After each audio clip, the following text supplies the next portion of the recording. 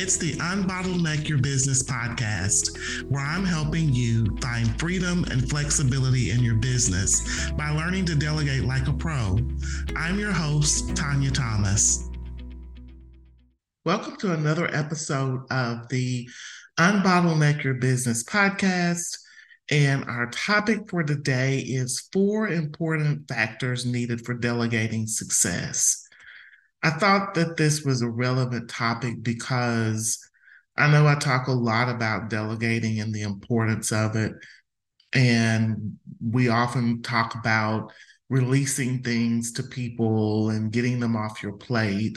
And that is an important factor of delegating, but it's not where it ends. It's really just the tip of the iceberg, and it is the beginning process for a lot of people, because I know it can take a lot of courage to be able to let go of things that you've been taking care of yourself and that you're afraid sometimes to let go because these are things that are helping run your business, and your business is like your baby, and it's usually hard for people to do. And I get that.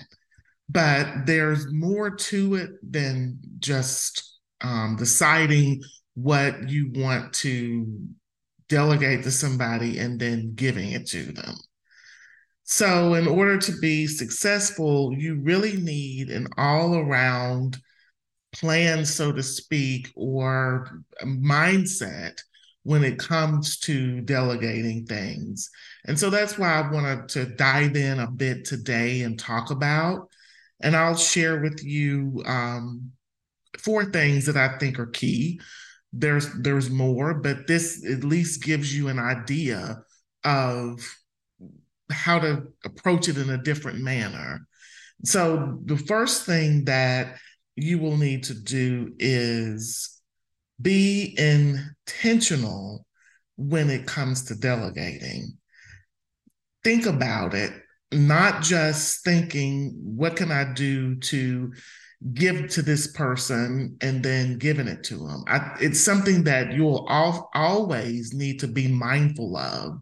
You will always need to be thinking about what you've given to this person and how it relates to how it's going to help you, because there's always going to be other things down the road. Typically it's not just 2 or 3 things. It grows, because as you're doing it and you get more comfortable with it, you'll think of other things that you can release to someone. So always having that intention and thought process around letting go and why you're doing it, how is it going to help you, and then also what's the outcome that you want to get out of it. So being intentional in that aspect, keeping those things in thought as you release and delegate. So always having those things in the top of your mind. So again, that's not only just releasing something, but knowing, how is it going to impact you? How will it help you? What is the outcome that you want to achieve as a result of releasing that item? And what will success look like in terms of you releasing and delegating that task or project to someone else? So being intentional in that aspect of your thought process. And then the second thing is organization. It takes organization to be able to delegate to someone. So once you've been intentional and you've kind of thought through those things that I just mentioned, then it's like, okay, what's the plan to be able to give this to someone else? What's that going to look like? What do I need to do? What do they need from me? All of those things. And so it needs to be an organized plan. Not only that, but then, how will I stay on top of this? So having an organized plan, and if that's not your wheelhouse, then the suggestion is that you have someone that is strong in that area. And I know my company is around executive assistants, remote executive assistants, and it can't be your assistant. I know I did an episode. If you want to find that one, I apologize. I can't remember the topic of it, but the subject was around, um, not abdicating. And I think if that person is your assistant, then that kind of falls in that realm, because then you're leaning a bit more on them to do all of that. And then you can kind of get lost in that. So having a sense of organization around your delegating. So if you need a coach or someone, and that's something that I've helped people with, creating those plans of actions, to be able to make sure that there is organization around how and what you delegate. And the third thing is knowing the difference between management and leadership. Because once there's more than just you and your business, then those two things come into play. And so you will have to know when to wear each hat and knowing the difference between them, because I think that's important as the leader of your company, whether that's just you and one other person or you and 10 other people. You're the leader of your business. And so developing your leadership skills and knowing how to lead people effectively is huge also when it comes to your delegation. So you'll need to know that, and then knowing when you need to manage the process, when you need to manage people, and when the difference between those things, that's going to be huge in your delegation process. Because, for example, if you've delegated a task, you will need to initially manage that process, as I mentioned earlier. How are you going to give it to them? What exactly will they do? How are you going to have a follow-up process? So you're managing that process and ensuring that it's getting taken care of. And then in an aspect of, leadership, when you're meeting, you're guiding and leading the meetings. You're the person that your team is looking to for guidance and leadership.